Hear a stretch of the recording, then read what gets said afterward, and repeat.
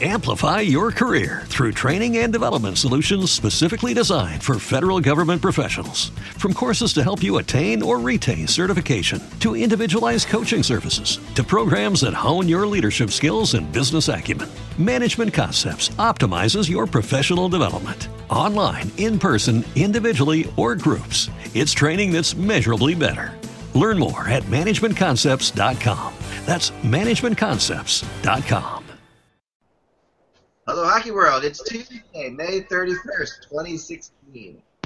I'm Michael Agello. I'm Jillian Fisher. I'm Russ Cohen from Sportsology.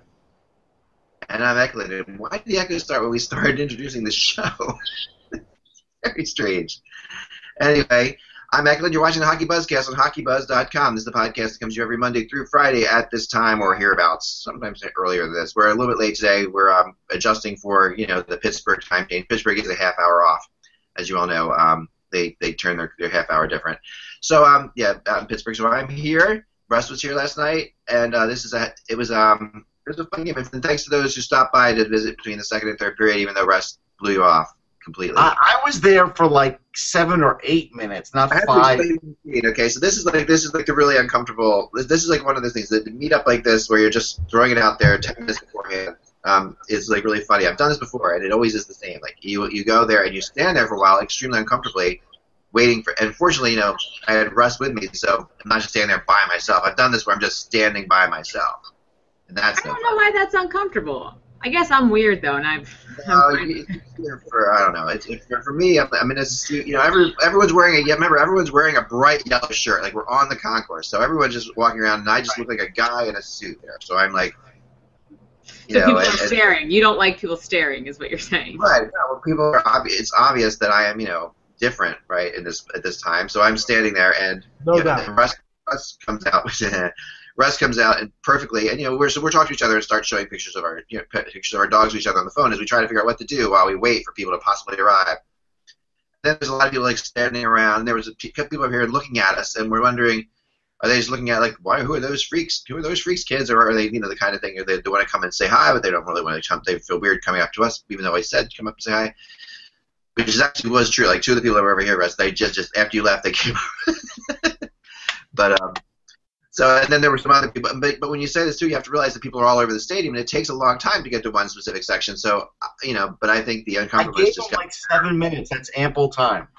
7 minutes is ample time to get from any part of the arena. 7 minutes is not ample. No. I think Mike's agreeing with me. I think. Yeah, Jillian. The thing is that if I was there, there would have been no problem. Everybody would have thronged. They would have just come in. They would have recognized us. There would have been no problem. They would have been flocking for you, right? This is where you want a woman with you, buddy. This is where you want a woman. This is like, I've done this before, and I did meetups with Julie back in the day, and if I did a meetup, it was one thing. If I said, come meet Julie and I, it's a totally different thing. Well, that's been a problem with me for a while, so we're not going to go into that. So. I know. So you need a woman for lots of things, but if nothing else, for meetups. That's the most important reason to have a woman in your life. Meetups. There you go. You guys are like you like to open these cans of worms, don't you? You really do. Is it you want to see what happens when you say things? I'm messing with you. I know you guys are not like that. I'm going to revolutionize the meetup. Do it is like you're cool with knowing that we're weird, and that's all fine. So. What was that? I'm going to revolutionize the meetup here. Here's what I'm going to do. I'll be there game 5. If you want to say hi, send a message or just tweet it out, and I'll come by and I'll say hi in that area, section 120. I'll be there. I'm not going anywhere. Just wandering around. We'll be there. I went shopping. That's what I did. Yeah. Did you do anything good? That's my question. Nah, I mean, I almost bought a game puck, but that was it. I have from every Stanley Cup Finals I've covered. I didn't get one yet, but do a better job with just Stanley Cup merchandise at the arenas. That's just my personal opinion. Yeah. I'd like to see something new, and except for coins and pucks, like just something different. There wasn't anything different. They could do scarves. Guys know. Oh, my scarf is missing. Sorry, I forgot to put my scarf in. They could do scarves. Scarves are good. Yeah, like I'm going to buy a pashmina scarf, right? It's not pashmina, bro. I'm angry. I'm not angry. I was just had. I can tell you what it is. It is. I should say that no one in our crowd. It's 100% acrylic. Yeah, so. it's burlap. That's what it is. So. Like if they had a Stanley Cup phone case, maybe I would have bought it. You know, like things like that. They should sell these things. I'm obsessed with these things. The light up wristbands. They could make a fortune off of those. I might have bought one of those. Yeah. But honestly, I feel like people would actually buy these if they didn't give them out. So they should buy. Because it has the logo on it. So they could just put like 2016 Stanley Cup Final, and there you go. Right. And if you bought them, you probably wouldn't throw it away. Like you would have a different attitude. It would mean something to you, so you probably wouldn't throw it on the ice. Maybe. I don't know. All right, let's start the show up really officially here. We did already do the introduction, I think. Yeah, we did that. We were into the show. First of all, sad news, of course. Even though Russ is usually the one to talk about the deaths in the world, I'm going to start with that. No, I mean, also laugh and a poor guy died. I know. Rick McLeish passing away. We knew he was sick for a while. Yeah, it's a sad day for Flyers fans for sure. One of the key members of that. Probably the one key member who isn't retired. His number isn't retired from that Stanley Cup run. It would be him. He scored the winning goal against the Bruins to win the first Stanley Cup. But he was famous known for basically I just brought him up the other day, the Jonathan Drew angle, which he scored the other day, which is the cutting across the ice, shooting against the green goal. That is what McLeish sort of made famous. And a good friend of mine who I grew up playing hockey with all the time would always do that shot on me when I was a goalie and he was a shooter. And we'd always call it the Rick McLeish move. That was Rick McLeish. So yeah, it's sad. He's a really good guy and. Thoughts go to his family and everything like that. Have you dealt with him at all, Russ? Yeah, I interviewed him once for sure, and I kind of think when I got my knee worked on, when I was at the rehab place, that he was getting his knee worked on at the same time. I'm pretty sure. But no, he was a good guy. He was frustrating to root against because he could just score from anywhere on the ice, and he was just a great goal scorer. And to root against him was tough because you always were watching where he was on the ice because he was just one of those dynamic guys. And then I think, he went to the Oakland Seals and then the California Golden Seals at some point, right? Yeah, so there was a San Jose connection kind of to him in a way. But yeah, no, that's really true. He was, and he's what people don't realize when quite often I would talk about the Broad Street Bullies that won the Stanley Cup, that this was a really skilled player that was on that team. They had a few of these really skilled players that weren't just all fighters, and this is Rick McLeish was not a fighter at all. I mean, this is the guy who I think maybe fought 2 or 3 times in his career, maybe, but. Yeah, I mean, he was sort of unsung though because for being such a good scorer. He scored 50 goals once. He's almost scored 50 a second time. And when you think of the Broad Street Bully Flyers, obviously you think of all the fighters. When you think of the sort of the scoring arm of that team, you think of Barber, Leach, and Clark. It's sort of almost, and it's sort of sad in a way. It's almost a secondary thought. Yeah. Rick McLeish, and he was a very good scorer. A very good offensive player. And I looked it up, Russ. He played after Philly. Somebody's ringing the bell. After Philly, he played in Hartford for a year, played in Pittsburgh for parts of 2 seasons, went back to Philadelphia for a year, and then finished in Detroit. So was he a SEAL before the Flyers? No, he came up. He was drafted in 1970, and he debuted with the Flyers in 71. I'm getting confused with somebody else. Okay. Reggie Leach. Reggie Leach did. Yeah, I used to get Leach and McLeish confused as a kid, so I'm still doing it. The names are so close. Yeah. Yeah, no, for sure. He was the smoothest skater on the Flyers team. He was smooth. He was just very, very smooth. It's hard to explain. Number 19, I always thought should have been retired, personally, but that was just one of the. You can't retire every number in the world, but at some point you have to stop. But I don't know. They're doing a good job lately. They're on a roll. Yeah, I know. I think this is a good one. I really, yeah. So that's Rick McLeish. There you have it. So moving on to last night's game. Let's get into last night's game. There was a couple thoughts that I had in the arena that to get a different kind of feel in the arena. First of all, the auxiliary press box that we set up in the arena is really so there's always the way these Stanley Cup Finals works. It's so much accurate. Sorry, I don't know. Mike, I think it's yours. I'll log off and log back on. They both muted, yeah. So the way this works, Mike to log off. the way this works is this. Usually there's just a press box, and you go to the press box. But in the Stanley Cup Finals and other major events like the All-Star Game, there's a ton of media there, and they have to create what they call an auxiliary press box.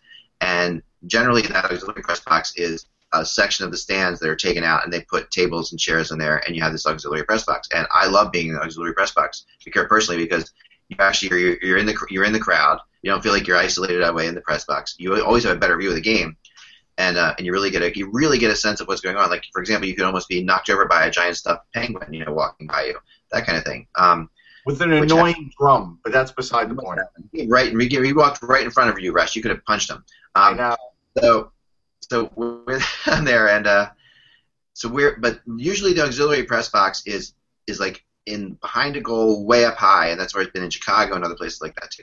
But the Penguins, for some reason, even going back to when they were in the Igloo, always put the auxiliary press box in the first level, and it's like, so you're literally I'm in the corner. I mean, you're talking about like what would be $500 seats. I don't know why they're taking these seats out and not putting the press up higher, but I'm not complaining, right? Yeah, so we were in great. I really got a sense of the vibe of that arena and the vibe of those fans. And Penguins fans, you mentioned, Russ. They were loud. They brought it. They are very, very loud. Really great.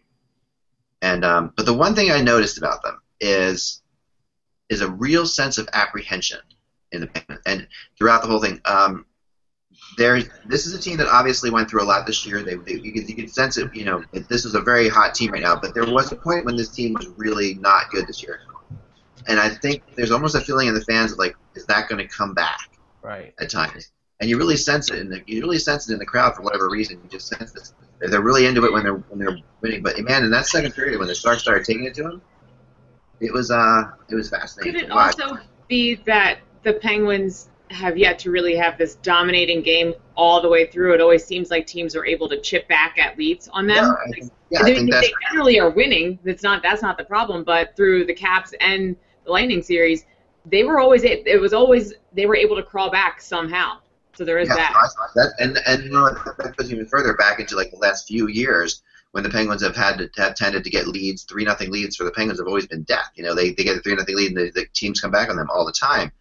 So the crowd last night when the Sharks started coming back, there was this feeling of like, oh, this is a familiar thing. Okay, we've been here before. This is when our team starts to lose it. And it was really, I mean, for about the first 10 minutes, even the first 5 minutes, 5 to like 7 minutes of that second period, the Sharks were the Sharks. They were the Sharks that eliminated the Predators with crazy in Game 7, that eliminated the Blues.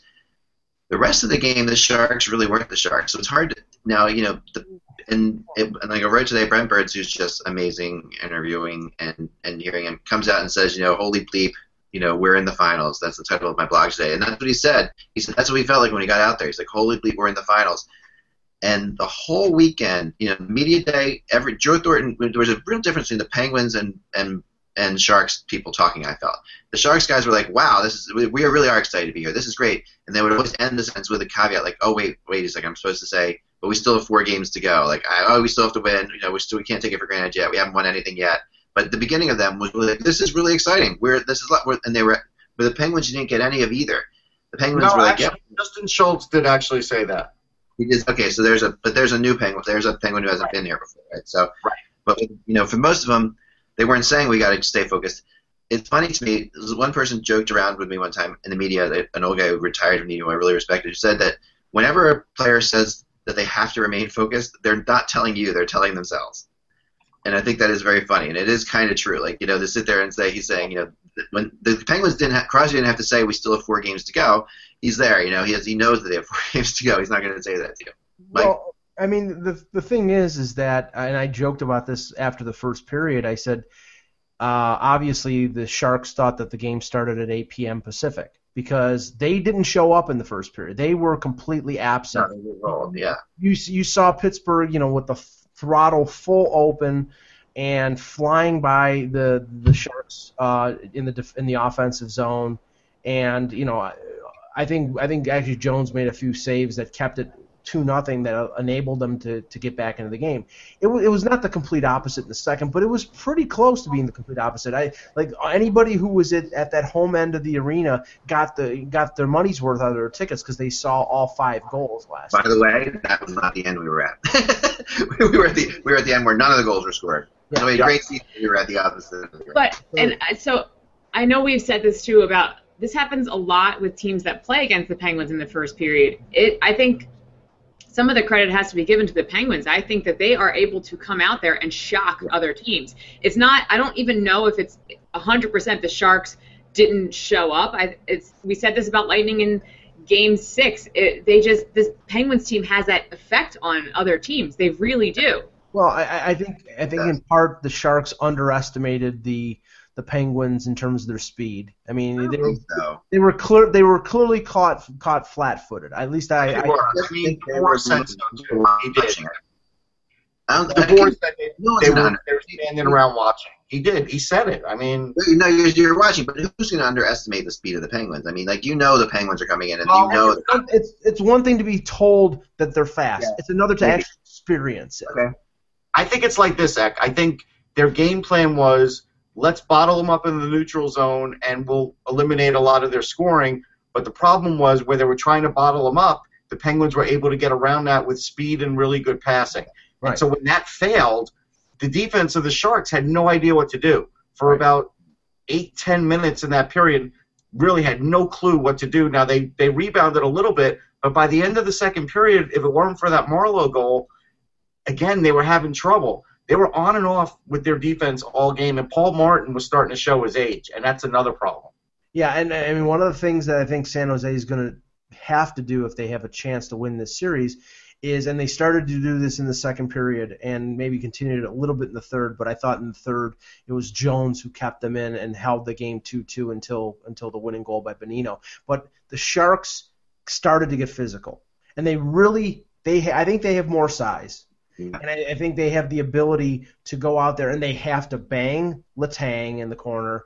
They have to hit guys like Cole, and they have to work on Crosby. Malkin, forget about it. He's too big. He's too fast. He's running over people like crazy. So I don't think you can really wear him down. But the smaller guys and the key guys on the Penguins, you've got to beat them into the ground if you hope to win the series. They started to do that a little bit in the second half of the game, but I think they have to do more of that if they have a chance to win. But on that note, I mean, I've said it a lot too. This Penguins team, this was the most composed I've seen them thus far. They could have I've seen them get flustered when a team comes back and ties it after they've been dominating. You saw it maybe a tiny bit, but not, and that might have just been the emotions of the first game of the Stanley Cup final showing, but that was for that level of a game and for that high of an intensity, and they came back tied at 2-2. The Sharks were putting pressure on them. They didn't let their emotions get to them. If they can keep it at that level and the Sharks keep pounding them, it's going to be hard for the Sharks because that was a big concern for the Penguins coming in, was the physicality of the Sharks coming in and getting under the skin of the Penguins. And if they can't do that a little bit, then that's going to be problematic. It's a great point. And honestly, what makes these teams different, I've talked about it before, but I really see it again, is the teams that are left are the teams that are hard to knock out. That's really what it comes down to. In this playoffs, more than ever, it feels like, these are the teams that, this Sharks team, they Predators almost knocked them out, but they didn't. They had to get through the Kings, of course. They beat the Blues, who beat the Blackhawks. I mean, this Sharks team is a very tough team to knock out. This is a team that's really, and you can see it. And you're right. The Penguins showed it last night. I think this we're down, and during a regular season game that you'd be watching in the NHL, you see momentum being taken all the time, and you don't often see it being grabbed back so quickly. But in the Stanley Cup Finals with these teams, you think, oh man, those 2 goals the Sharks just scored, the Penguins are just going to fall apart. They don't. These teams at this point, they don't fall apart. So that's what's so exciting about watching these teams play. Their confidence levels are so high that they realize. Yeah, there were 2 things I really took out of it. When you could kill off a penalty and then a 6-on-4 at the end of the game and not give up the tying goal, that's a pretty big deal. But the other thing is, the last 2 rounds, the Penguins' strength of opponents was a lot harder than the Sharks. The Sharks may have had deep series, but their teams could not score at the same rate, and they weren't as fast as the Penguins. And I think the Penguins had for that first game one, they were used to playing a higher quality opponent. They really were. And let me just be the skunk at the garden party here, because on that game-winning goal by Bonino, if it was called correctly, there should have been a penalty for knocking the stick out of Brent Burns' hands. There was no call. That was ridiculous. And the officials, granted, it was with about, I think, 15 seconds left in regulation, but the penalty was killed off for Pittsburgh, and the puck was thrown back into the Pittsburgh zone from, I believe, the face-off circle in the Pittsburgh defensive zone, and there was no icing called. That would have been another face-off in the zone. It's 1,000-to-1 shot that they would have won the face-off and got a chance, but it wasn't icing and it wasn't called. So I'm not saying that, because we know that this is probably one of the best crews that they could put together, but those were two calls that I think were missed. Icing in general was they were calling that very interesting all game. It was when we talk about consistently inconsistent, that was clear as day for icing. And it's sometimes easy to look at those things. And I mean, I'm happy, Mike, you brought them up, because I think they are important, but it's easy to look at those when you lose and be like, man, those were the things. The Pens deserved to win that game. I think we all agree the Pens did deserve to win that game. Yeah, I think the refs were making guys skate harder for the icing call. Like during the regular season, they're waving them off a lot easier because they don't want guys getting hurt, whatever. They know now this is it, and so they were making guys work harder to try and not just go the whole length for a touch-up if they could possibly beat the opponent. They were waiting until the last second to call icing. Well, here's the thing, Russ, and you're dead on right. I didn't even think of this, but I'm glad you brought it up, Joe, because this is what was happening was this. When you're there, you get a real sense of how fast this game was being played. I mean, the speed of these two teams is unbelievable. I mean, you're going from watching NHL, even like the Flyers Capitals series, to this is just an enormous jump, right, in speed. Yeah. And because these guys are skating so fast and so hard, it is obvious when a guy is pulling up and trying to get an icing call. When he's not skating as hard, when he starts slowing down, it becomes obvious because you see the speed that they're going at all the time. And suddenly he can't skate any faster than that? No, like we just saw him fly out of the zone. So I think that's what's happening, to a degree. And I'm for that. I really think that icing should be real icing. I mean, I'm really mad that the NHL went back on what they had before. I talked about this before, but this is a pet peeve of mine. And after the lockout, we had this rule that they were calling all the time that a missed pass was not an icing. Right. If you made a pass and it just didn't connect, but it was an icing. But, as long as it was an attempted pass, and it wasn't a definite clearing, because the spirit of the penalty of icing is that you're just trying to jump down to get relaxed pressure. But if you're trying to pass to someone getting out of the zone, that was not icing. And they went. I don't know why that just disappeared, but it kind of did. To me, it went really hand in hand with getting rid of the two-line pass, because by getting rid of the two-line pass, you were going to see a lot more of these icing, but that were attempted passes. So I don't know, they got rid of that, but it seemed like last night they were being really tough on the icing calls. And something else from last night too that hasn't been touched on: those two goalies to be on that level of a stage and both look so calm. I don't know how they're so young. This is their first time on this level of the stage, and my gosh, they look like nothing fazed them. That's impressive. Yeah, Matt Murray had no pulse in that locker room. Like, he was just like a robot doing the interview, and nothing, not too high, not too low. Like, he is just, that is the way he is. In the game, late in the game, the Marlowe-Thornton line, they were pummeling him with shots, and he just went in his progression and worked his way across the crease and just got the puck out to the safe area, and he was the same way in the locker room. Like, he wasn't fazed. Nothing is fazing him. And Jones brings a lot of that kind of calm steadiness that Jonathan Quick does. I mean, you really do realize that he kind of studied under, mentored by Jonathan Quick. That thing that Jonathan Quick has, that almost arrogant calmness to him. That I might look I look like you can beat me, but you're just not going to beat me. And that's the bottom line. And Martin Jones has definitely an element of that. He's a different kind of goalie, but he's a bigger goalie, but he's an element of that for sure. I was just these are, I was sitting next to somebody who just said, yeah, these are just the two best teams in the NHL. You can tell by watching them play. I mean, they really, and now, that's kind of debatable because, of course, any team that makes it this far is going to look really good. The confidence, because confidence goes up. I mean, we've seen in the past, Chicago has looked amazing in the finals, but the Sharks don't look like they should. Neither team looks like they got there by accident, but both these teams look like they are as good as you can get. The speed is there. To me, the first 5 minutes, the first 7 minutes or so, 10 minutes of the second period that the Sharks took over, though, that was telling to me because you're past the we're in all of being here of the first period, and the Penguins were just taking it to them to the point where the Penguins really couldn't even touch the puck.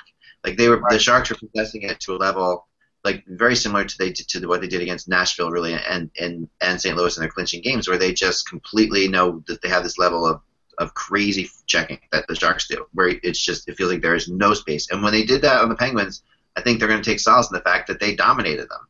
They did. They found a way. They dominated as well as the Penguins dominated in the first period. And, the third period came down to what I think we're going to see a lot of the rest of the series like, which is two teams sort of like, back and forth, neither team dominating.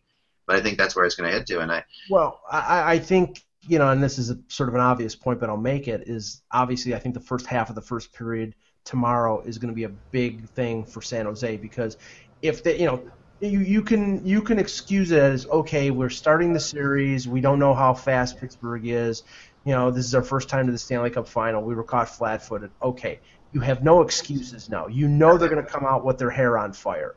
So you have to prepare yourself for that. And if you're not prepared and they go up a goal or 2-0 and they're out hustling you, then you're not up to the task. So I think the first period for the Sharks tomorrow will be a very big thing. It'll be huge. It feels like a 7-game series to me all the way right now. It feels as if whoever's desperate is going to have enough extra power to win that game. Yeah, but if I'm the Sharks, I don't want it to go to 7. They don't want to play the Penguins in that building in the Game 7. They just don't. I 100% agree with you on that one, Russ. I think if it goes 7 games and the Sharks had a chance to clinch in Game 6, it doesn't look good. Doesn't look good for the Sharks if they're going 7. Pittsburgh, when they're playing in that building, it's just, and the Sharks are so, not young, but they're so new. It's Game 7 in the Stanley Cup Finals. I mean, that's what you play for, quote unquote, but you've never been there before, and Pittsburgh has, and they've lost a Game 7 at home. The Sharks are going to step on their throat at some point, and if they don't do it, they're going to have a problem. Yeah. But this is a great record. The good news is that it looks like the Sharks do have that in them. We saw it a little bit in that second period. They're going to have to make some changes. They're going to have to change their game plan. They've shown that they can adapt. That is a positive sign, and that's something that if you get this far, you have to. Like Mike, you said it's going to be very telling in that first period, that first half of that first period, what team comes out, because that's going to be telling about this. I think the tone of the series. Yeah, they got to have the same urgency as if they were going to like an In-N-Out burger and they literally just shut the doors and they couldn't get in there. Like that same kind of urgency. I like that. Stop talking about Phil Kessel. Come on. Yeah.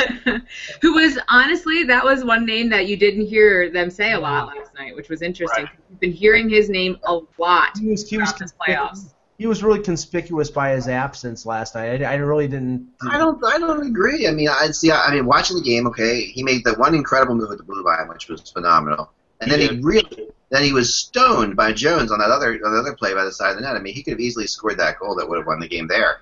I mean, Jones made an unbelievable save on that play. I thought Phil Kessel was pretty. I'm just saying at the level that he has played in the first 3 rounds, Zach. I mean, he really. It's one game. It's not everybody can stand on their head, but I thought compared to the way he was in the first 3 rounds, he really hadn't shown up as big as he had. But it's going to be a long series, so he's got time to do that. Yeah. What do you guys think of Vlasic and Vlasic's play last night? I thought it was fine. I mean, I think Vlasic is this great unknown to people on the East Coast, and they don't get to see him enough. And I thought he made all the right plays. I mean, again, I think Burns played great too, but he suffered because he had to cover up for Martin. And so I think that was a problem. Burns stopping Hagelin when Hagelin had that break was incredible because Hagelin got into another gear and Burns still caught him. And if he didn't, that would have been a 3-0 game, and it probably would have been a blowout. It probably would have turned into that. Not like I'm saying this because I'm shocked, but Joe Thornton really, I thought, and especially in the second period and going forward, I mean, he was throwing his weight around, which when he's a big dude, but he's never had the reputation of doing that.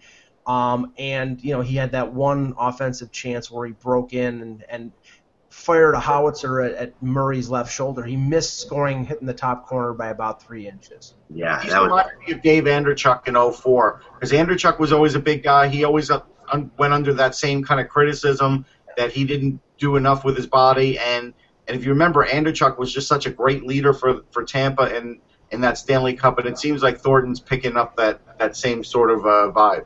He is so good at slowing the game down when he has the puck. It's crazy. Thornton's ability to just to find people and to make passes, because his concentration level is crazy. And the one thing I'll say about the Sharks, maybe moving on, is I wouldn't change this because you usually don't hear this analyzed, but I feel like the Sharks are better at receiving passes than any team in the league. It's a weird thing to say, but they are. There were lots of times when passes are slightly behind or in front of them, and they still manage to pick it up and take it with speed. They really are good at that, and that it's one of those things that all four lines can do, like Wiggles and Hurdle. All these guys are very good at picking up passes, even if they're slightly behind them or slightly in front of them, and turning it into something. So, all right, let's move on to Hitchcock for a second, because wait, I have one more complaint about the Stanley Cup Final before we move on. Mike, were you watching? Which feed were you watching last night? I was watching Emmerich and Olczyk and Pierre during the game, and then switched to Hockey Night in Canada in between periods for the very reason that you discussed. They're horrific. It was my major complaint. They talked a lot about how the Sharks had never been there. They kept showing you like leaderboards for players who have played the most game without a Stanley Cup Final appearance, and talking about this is a big stage for them. During the first period intermission, they go to Crosby to talk about how long the wait has felt for him.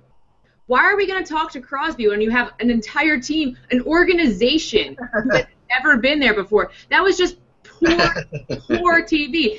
You've been talking about it the entire period. Why not then talk to the people you're talking about? I get that Crosby's been there before and maybe he's a different perspective, but these are people who have never been there before. They have an interesting perspective, and you want to talk it up. That's just poor TV, poor journalism, poor whatever you want to say.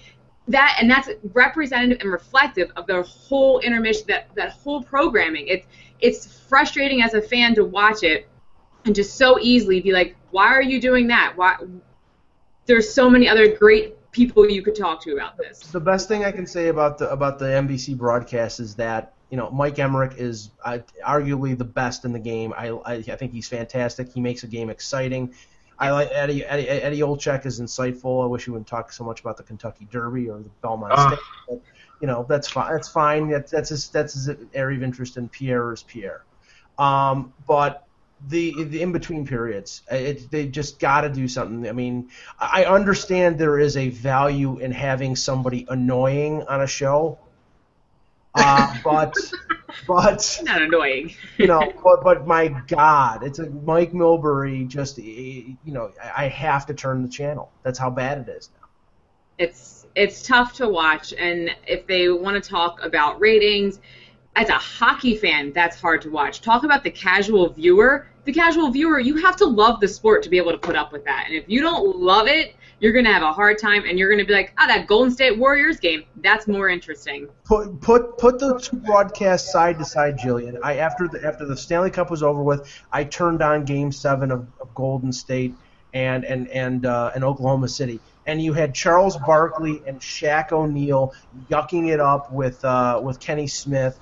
And it's good television, and it's not all negative. It's a little positive. It's a little funny. It's this and that, and you're not getting that from NBC. Do you know what else, though? They don't take themselves so freaking seriously. My gosh, lighten up. Show a little bit of your personality. Is that who you are in real life? Because that's not interesting. Oh, you don't want to see Milbury's real personality. He'll go into the crowd again. You don't want to do that. But you know what? That might be more interesting. It might, because I'm sorry.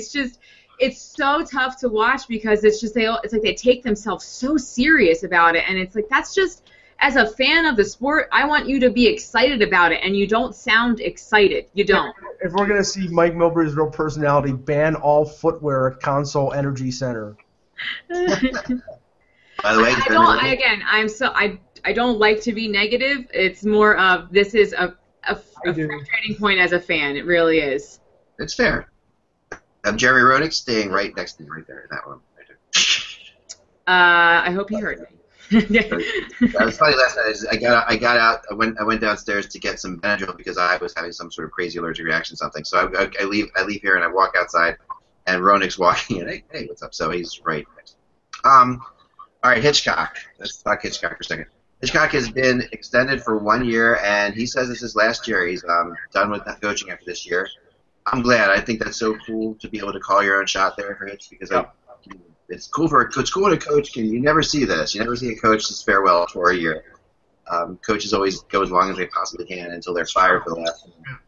Yeah, but so it's a little bit awkward for the coaching staff, because they're sort of in limbo. I mean, we've already heard, I think it was Brad Shaw was one of the assistant coaches, and he was only offered a 1-year deal, and Kirk Muller was only offered a 1-year deal, and I think Shaw said he's not coming back, and Muller is mulling offers from Anaheim, and maybe in the mix for Anaheim or Calgary. So, I mean, that's the thing. It's tough to put together a staff when you know that they're only going to be there for a year, unless there's some assurances on the part of Doug Armstrong that the next coach is going to be part of that staff and he can just assume the job. But maybe Armstrong doesn't even have assurances he'll be back. Right. Yeah, so what I'm saying is it's a very uncertain situation. So I mean, in a way, I mean, I will grant you Hitchcock is a great coach and he deserves to go out on his own terms.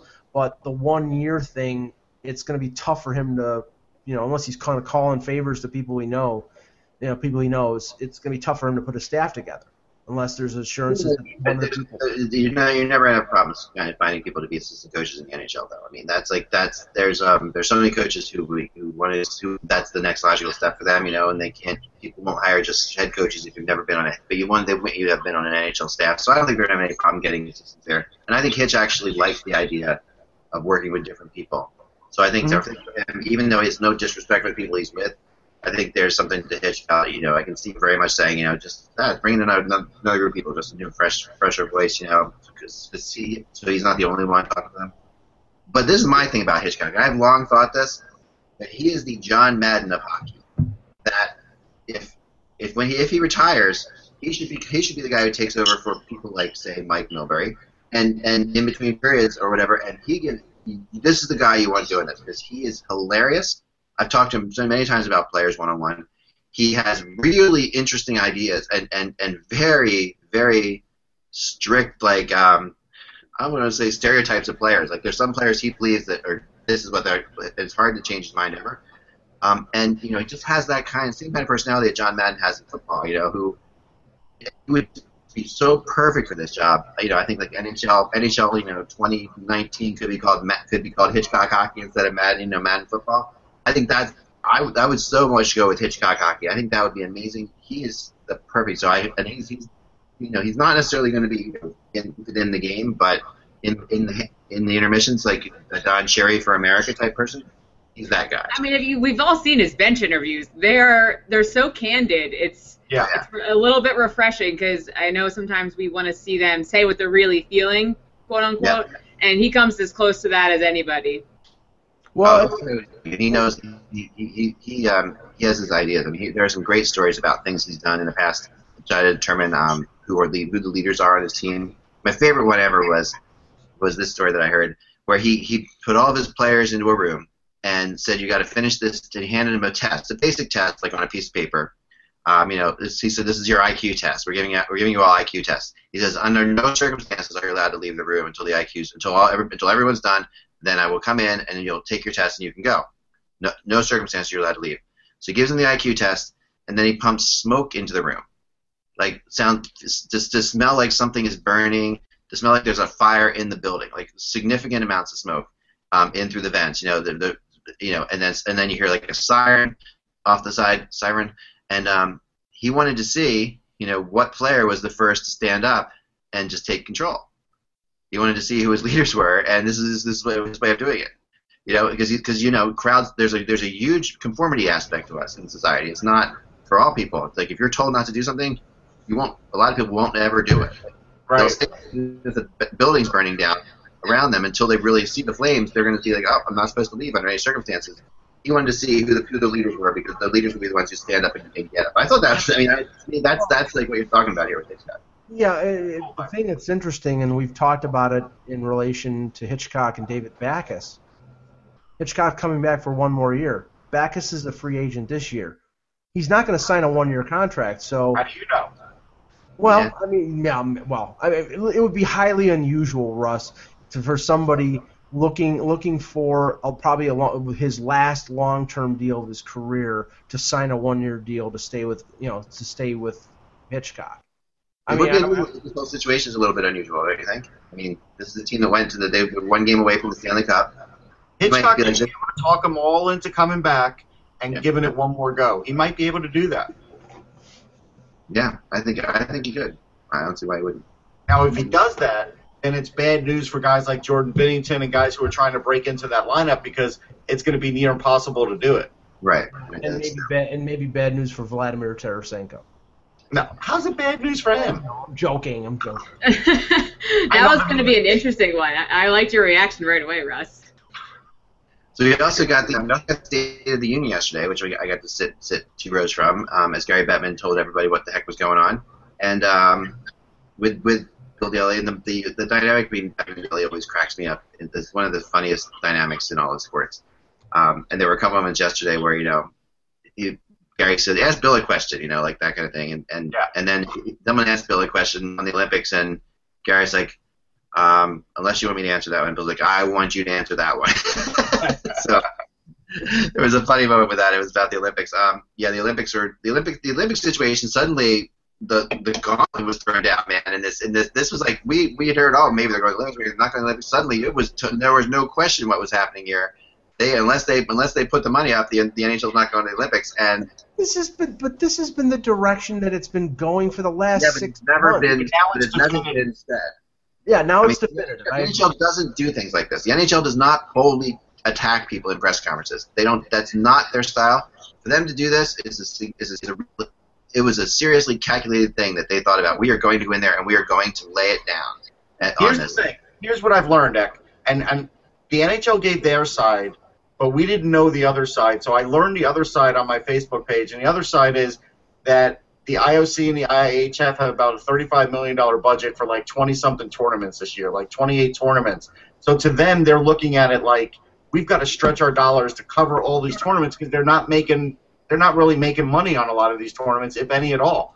Right. And so that's where they're looking at it like we're having a cash shortfall, and then the NHL is looking at it like, well, the owners don't really want the players to go, so unless you're paying for insurance, we're not going to send them. And so they're at that point now, I think, of no return. And he didn't want to say that, but they look like they're at the point of no return for this one and for the one after that, too. That's the feeling, because there's no talks going on with China. And you would think at some point they would have at least had an email or a discussion like, let's do this in the next couple of years, have a meeting. Nothing, no talks. And what was the line that Bettman had? Is like, we're not going to pay to interrupt our own season, something like that? Right. You're not going to pay for they're not going to pay for the luxury of having their own season interrupted. So I mean, there it is, right there. I mean, I think, and I'm overemphasizing it, but in the wake of Tavares getting hurt at the Olympics a few years ago, in the wake of the interrupting the season for 2 weeks, down the stretch, the fact that it's going to be 8 time zones away in South Korea and then in China doesn't have any impact of growing the game unless you consider viewership in China. I just don't think there's a really a benefit for the league, and I think what's going to end up happening is it's going to go back to the way the Olympics was, at least for the next few times. It's going to go back to the way the Olympics was in, say, 1994, where you have like junior players and Eric Lindros or 92 who was holding out, and Peter Nedved. Like a mixture of the World Championships and the Spengler Cup, it's going to be that. And somebody will try and make a comeback because that always happens too. You're right, but here's the thing. Here's the other thing that was really interesting, because when the Olympics has always been sold to us, okay, the concept of whether we're going or not going to the Olympics has always been sold to us as a thing that the players want to go, but the owners don't want to go. Right. And that's always been the message, right? Right. Well, yes, the players weren't even talked about in that thing. It's as if so the owners, if they're not paying for it, forget it. We're not doing it. So, and we're still going to do it, of course, because someone has to pay for it. The players aren't going to pay for it. It's a fight the players can't win at this point, and they decided to sort of acquiesce. The NHL did throw its gap down. It's really nice you want to go to the Olympics and all, but forget about normally they're much more polite about it.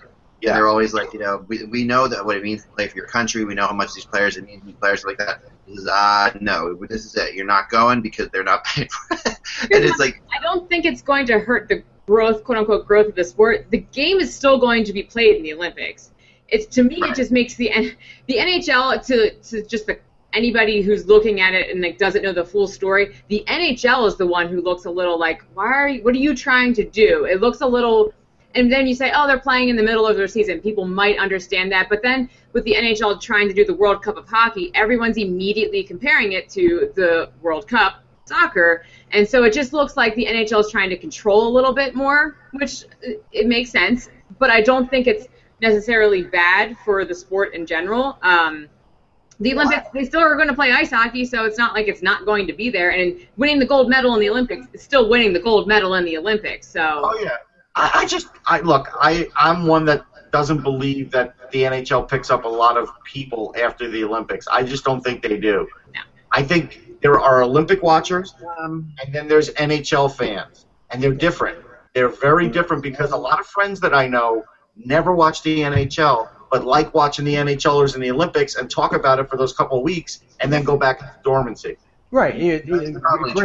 Great. TJ Oshie got a contract from Enterprise Rent-A-Car. Other than that, I don't know how much of a benefit there was to the Olympics and Sochi for Team USA. And I heard some theory that some people are rooting for the World Cup of Hockey this September to be a financial disaster, so that would make the NHL go back. I think they're complete non sequiturs. The thing is that the PA, the NHL, and the IIHF are benefiting from the World Cup of Hockey, and they're not benefiting diddly from the Olympics other than exposure. But everything is World Cup of Hockey. There's a secondary. I was going to say there's a secondary storyline now brewing because we all were kind of wondering, hey, Slava Voinov was on that list. Yeah. Can he play? And so the NHL, all Bettman said was he is still suspended. He didn't say he can't play. He didn't say if he plays there's going to be a problem. He didn't say if he plays we're going to sue him. He just said he spoke to the Russian Federation and let them know that he's still suspended. But to be honest, the Russian Federation, there's no transfer agreement with these leagues anymore. And if they want to just sort of overstep their bounds, they could have Slava Voinov show up, and I'm not sure anything can happen. I don't think there is anything. I mean, I know the NHL is putting it on, but I don't think that it's not the NHL. It's the World Cup of Hockey. It's a separate event. No, it is the NHL. It's not. He's suspended from the NHL. He's not. Is that suspension also from the World Cup of Hockey? This is the NHL's party though, and they can say who comes, who doesn't come, and they're the ones who are putting the bill for all this stuff. I mean, all the insurance that's being paid for on this thing is by the NHL. This is them. Now, what I could see, and I heard this morning some tough talk from a source of mine in Russia about how if Voinov's not allowed to play, maybe the Russians don't send a team to the World Cup of Hockey. And that could be interesting if that plays out, because then what do you do? I mean, I don't think he should play. I particularly don't want him there. I don't think that he does anything good. Maybe on the ice he does, but I think his story was one of the NHL was lucky they didn't really have to do too much. It kind of took care of itself. So I don't mind if he doesn't play. But I wonder if the Russians would do that. Well, if the Russians don't show up, maybe they'll take the NHL will take up John Scott on his proposal to put all the rejected players on the team. Funny. You can have Phil Kessel and Shattenkirk and Justin Falk, and there you go. And there you have your next blog. Moving on to nothing. Never mind. Can we mention expansion? Let's talk about expansion. Yep. I personally have been expanding for the last year and trying to lose weight, but I think that what we need to do as far as expansion goes, the NHL, the most interesting thing about yesterday for me came towards the end of the expansion talks when they talked about, okay, what are the expansion rules set? And he said, yeah, the rules are set, basically. Maybe a couple things. And then Bettman interrupted Daly and said, understand that whether we expand and the expansion rules, they all intertwined. So that suddenly made me think, okay, wait a second. Is this a negotiation? Are we looking at like the expansion rules being adjusted so the people on the expansion committee agree with the expansion idea. That was something that just to me really started to draft. It's all about the expansion draft, and I think it's all about the teams not wanting to protect the players that they have bad contracts for. And if they're going to have to protect those guys, that's going to be a big problem for them. And I think they're trying to sort of say, well, listen, if you want expansion, you're going to have to soften up on that stance, or maybe we're going to vote down expansion this year. And that's why Bettman said if it's not this year, maybe it's going to be next year. We can't tell you yet until June 20th, 21st. Well, a couple of the things that were interesting was the fact that they said, like, say for example, a team like Chicago, and I'm just pulling this team out of thin air, but a team that has a lot of no-move clauses on their particular on their roster.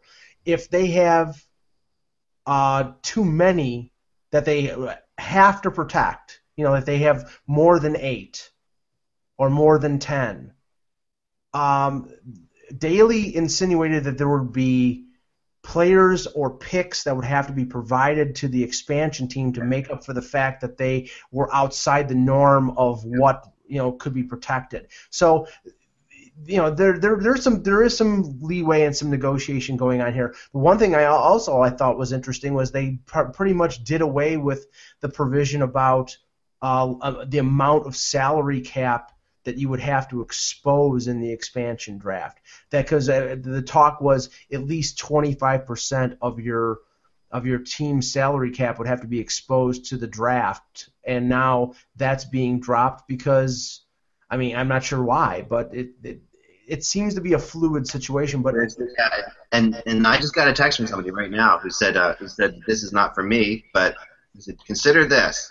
Another year gives teams another year to figure out how to protect players. That's true. Another year also gives Seattle to get their game together.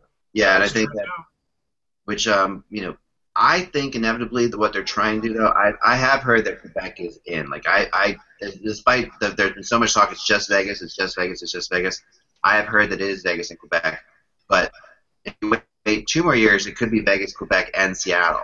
That there's a possibility of that happening. That the NHL is not just looking at 2 teams; they're really looking at 4. I heard, and that there's 3. 3 could come within the next couple of years. Well, Seattle just like about a month ago shut down essentially the arena project. Like Seattle, and they would love it not just for the NHL. They really want their NBA team back, and they still can't get it. So I don't see Seattle happening. I talk to people in Seattle about that, and there's a chicken or egg thing going on there, right? Because they're saying we're having a tough time with this arena project, but if the NHL would give us a team, we wouldn't be. Then we would be able to get the funding needed. But this it's not even the funding. They have to shut down a street. They have to essentially shut down everything on a street. That was what they. That's what they said no to. But why is it on the NHL? The NBA owes them a team. They basically let a billionaire just move a team for no reason. I went to a Supersonics game the year that they were moving, that we didn't know that they were moving, and I was in an area where it was packed. The arena was great. I went to practice. The fans were tremendous fans, and they just abandoned them. So that owner did have to pay. He had to pay for that because they filed a lawsuit, so he had to pay. And they wanted to, and it's a great city for sports. An NHL team and an NBA team would be wildly successful there. I just don't see it happening because the city council has to agree on a lot of things to make that arena happen. And the last time they started bringing an arena in their Soto area, it got shut down. It's going to keep getting shut down. I don't see it happening. I don't, and I love Seattle, and I want it to happen there. So that it does make me sad to say that because I think those teams would be successful there. Well, like if there was expansion and it was 3 teams, as you said, then that would lend to the possibility of that 3. Like you'd have 3 conferences of 11 teams. You could have a 3-conference setup. There wouldn't be so much of that problem with does Columbus go back to the West or does Detroit go back into the West, because those teams would be part of a Central Division, say. I would love that. Yeah, I mean that would make it possible, but Jillian's point is right on. I mean, right now the situation in Seattle doesn't sound, I mean, if the NHL awarded them a team, they would probably have to be they probably wouldn't have put a shovel in the ground until they are awarded the team, and they'd probably have to play in the Key Arena for a year or two, which I'm sure the NHL wouldn't want to do, but that would have to if that was the price they would. Here's what I think. I still think Vegas is getting their team this year. I still think the NHL owners want to pocket the expansion fee, and I think it is going to happen. I think it is just a negotiation. That's all it is. And ultimately, though, I think it's going to go through. I just think they wanted to sort of create some doubt there, so we don't all think, oh, this is like a done deal and it's going to. But not correct. Well, but just think of it this way, Russ. They have to set up the parameters of the expansion draft now, because if they only expand by one, when they do expand again, they can just go back to the expansion rules and put them in place. They can't keep moving them back and forth. But here's the thing: I don't think they're keeping it from us because of some big reveal. I think they're keeping it, which is the impression that they think they want people to have. I think they're keeping it from us because you were right onto something before when you said, Russ, that they want to. Whenever you're negotiating anything, right? You're negotiating anything at all. You want the other side to think you can walk away, right? That you can walk away like, I don't have to buy this car. I'm okay. I can. So when they say this in one of these press conferences, telling the people who they're trying to get commitment from on the expansion team that they're able to walk away, more so than telling us, because they keep saying, we know how frustrating it is for you, we know what you want to know, and the reason that they do not want us to know what they're negotiating. That's what they don't want us to know. Well, but there's two other things at play here though too. Yeah. You know, Daly was a little coy about the cap, but obviously the cap's not going up much. So maybe it'll be $1 million, and maybe that's it, and that's why he wouldn't say it's staying the same. Russ, it was. I mean, basically, it was subtle pressure on the PA to use the escalator clause, because when he says relatively flat, that means nothing. It's staying at 71.4. So if you want money in free agency, you better jack it up, boys, because otherwise it's going to sit right where it was this year. I think they'll throw him a bone, and it'll be a little bit, but they definitely are going to vote for the escalator. I could see it happening. Which means more escrow, which they hate. Yeah, they do hate it. The more they are so determined to tell us it could take longer.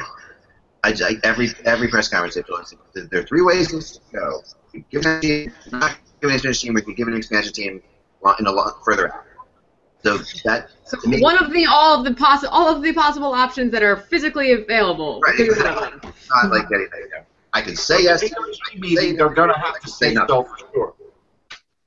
Right. So, but they're so obsessed with that other part of it being further out that I think that that's a real option. I really think that that's a real thing. Like, they've said it so many times. Although the one thing I will say is last night, at one point when I think it was, I forget who asked. Doesn't matter. Who said is 17-18 possible at this point? They were quick to say no. It's 17-18 is very possible still. So, I also think they need to be careful of doing it too far out if it is going to be Vegas, because right now there is actual interest in Vegas for them to have a team. You keep putting that out, and all of a sudden people stop caring. All of a sudden that deposit you put down for your season tickets is just money that you no longer are accounting for. 3 years go by, 4 years go by. You're like, whatever, I'm over it. I mean, let's just say this. I mean, if you're discouraged by the chances of the NHL going to the Olympics based on what Bettman and Daly said yesterday, you have to be encouraged that there is going to be an announcement, before the NHL awards, the week of the NHL draft, in Vegas. It's set up too perfectly for I mean, they wouldn't put the deadline on June 22nd and say, "Oh, we're going to stiff you, Vegas." They're putting that deadline there because they're going to have, the showgirls walk out and say, "Welcome to the NHL." It's set up that way. It makes too much actually sense. Somebody asked Bettman about the NFL because they're getting close now to having a team there, and they brought up the NBA, but the NBA is not really close, but the NFL is, and so you could tell that he wants to be first. Like, that was obvious. Well, the Raiders. I think being first is important too. The Raiders signed a 2-year, a 1 year with an option in Oakland to stay in Oakland. So it's not going to happen until at least 2017, 2018. Right. No, that's a good point. I saw that too. Because he said it's not like we'll be devastated if there's an NFL team there. But the way he said it was really like, yeah, but we will be really upset about it. They need to be the first there. I think if they're going to do it, they should be the first. Yeah. The first pro team in that city gets the red carpet rolled out for them, and if they're competing with the NFL right away, they're in trouble. Right. Mm-hmm. Absolutely. And with that red carpet, you can get $20 in free chips. And also, my question would be, what is the difference in ticket prices for the NHL and NFL? Because NHL has expensive. Their ticket prices aren't cheap, generally speaking, and they're probably not going to be at a brand new, nice arena in Vegas. But there'll be casino comps too. It'll be worked in. Yeah, but if you're competing with the NFL right away, all of a sudden, maybe the ticket price, the differences aren't enough really to be like, oh, well, it's cheaper for the NHL. All of a sudden, it's like, it's only like 20, 40 more bucks for the NFL. Let's do that. If the NHL goes to Vegas, you may actually get me to go to Nevada to cover a Leaf game. Otherwise, I have no interest. I think it's very interesting. I think it's an interesting.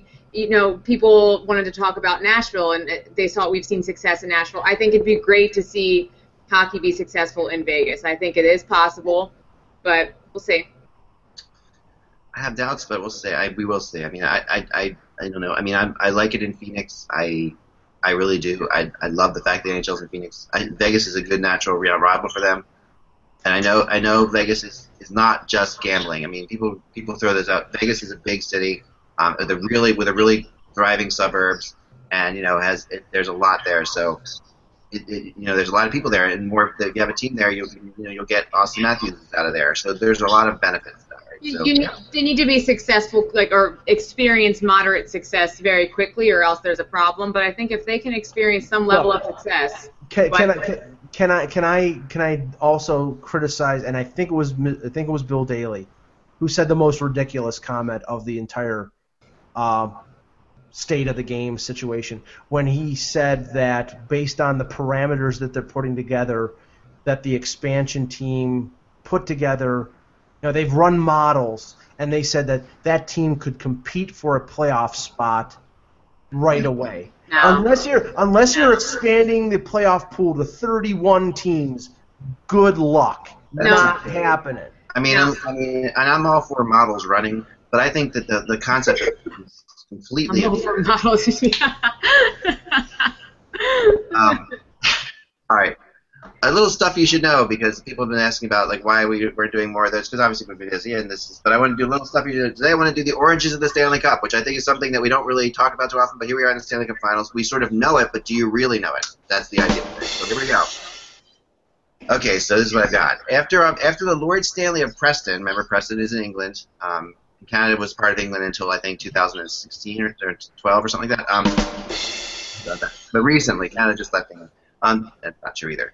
After the Lord Stanley of Preston was appointed by Queen Victoria as Governor General of Canada on June 11th in 1888. The 888. He and his family became highly enthusiastic about ice hockey. Okay, and he was the first. Hold on 1 second. Shoot. Once I got a call coming in. I hate to do this to you guys. Sorry, this is important. 1 second. Darn it. 1 second. Give me 1 second.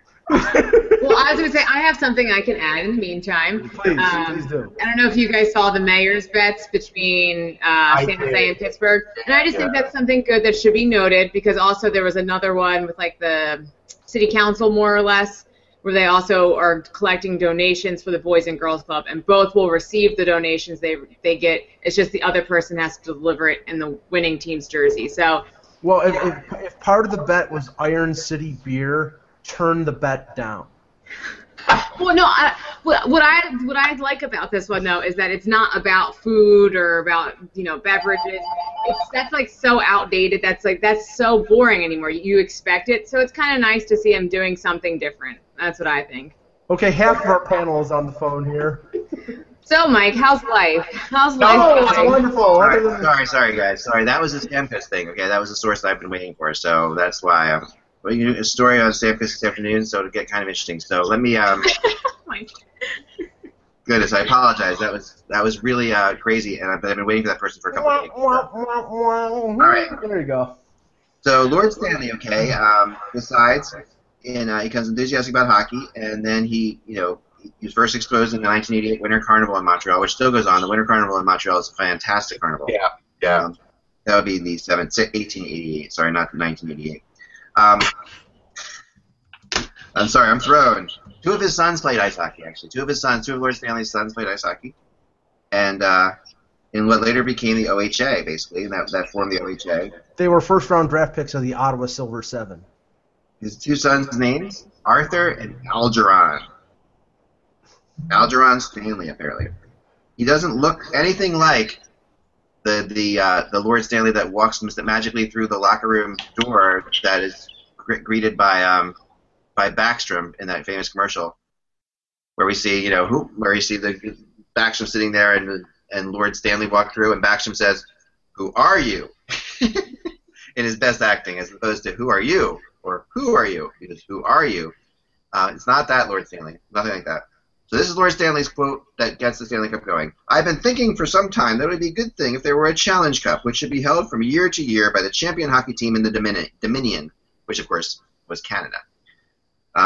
There does not appear to be any such outward sign of championship at the present, and considering general interest, which masses now elicit, and the importance of having the game played fairly and under the rules generally recognized, I am willing to give a cup, which shall be held from year to year by the winning team. I am not quite certain that the present regulations governing the arrangement of the matches give the entire satisfaction, and it would be worth considering whether they could or not be arranged so that each team would play once at home and play once on the place where their opponents hail from. So originally the Stanley Cup was supposed to be a best-of-2 series. I don't know how that works exactly. But yeah, so soon afterwards, Stanley purchased what is frequently described as a decorative punch bowl. But which silver expert John Combe identified as a rose bowl made in Sheffield, England, and sold by London silversmith G.R. Collins and Company. Now Boodle and Dunthorne, if you're looking to buy your own Stanley Cup. Boodle and Dunthorne, that's me, the original one. They bought it for 10 guineas, not guinea pigs, but 10 guineas.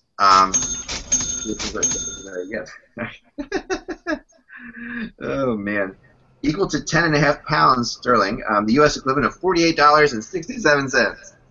That's what they pay for the Stanley Cup, $48.67, which is equal to, in today's terms, to roughly $1,282. Or one meal of Phil Kessel. Or 1 year's salary for the average HockeyBuzz blogger.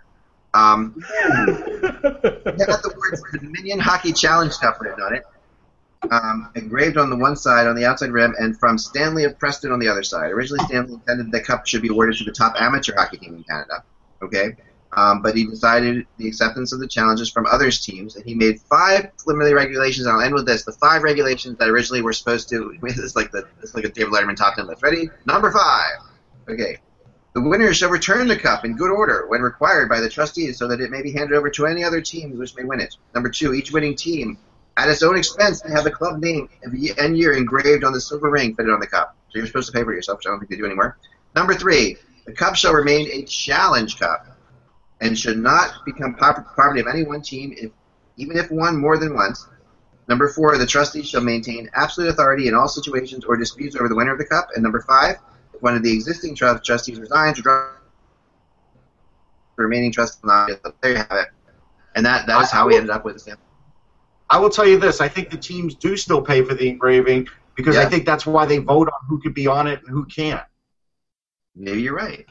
It's also limited space. They have There's a certain amount of players that can be put on the. And what's the year? A ring is equivalent to how many? I'm trying to remember how many years I was on a ring, but all I know is that we're 2 years away from Gordie Howe's name being taken off the Stanley Cup. Yeah. Yeah, I'm not sure how many years per ring, but I would. If you go to the Hockey Hall of Fame in Toronto, you can see the rings which are displayed on a wall. They're I believe, right? I'm not right about this. I saw it. They're in a like an ante room where you can see the. You can see the original cup there. Yeah. Rings that were taken off, and the original cup, this is not. Of course, now the Leafs just won't exist on the Stanley Cup, which is fine by me. The smallest city ever to win the Stanley Cup, Kenora, Ontario. Kenora, Ontario, a population of 4,000, when the Kenora Thistles, what a name, the Thistle, nothing inspires fear like a thistle. You get a thistle under your buttocks, and you tell me if you feel that way afterwards. They won the cup in January of 1907, aided by future Hall of Famers Art Ross and Bad Joe Hall. The Thistles defeated the Montreal Wanderers in a 2-game, Montreal Drifters essentially, in a 2-game. He was so bad, he was good. I know. There you go. So that was it. There's your history about what you should know about the Stanley Cup. Enjoy the game tomorrow. We'll talk again tomorrow. There's no game night. Remember, without the buzz, it is just hockey. We'll talk to you soon. This is where projects come to life. Our showrooms are designed to inspire with the latest products from top brands, curated in an inviting, hands-on environment, and a team of industry experts to support your project. We'll be there to make sure everything goes as planned, from product selection to delivery coordination. At Ferguson Bath, Kitchen and Lighting Gallery, your project is our priority. See the latest designs from your favorite brands, including Thermador, at your local Ferguson showroom.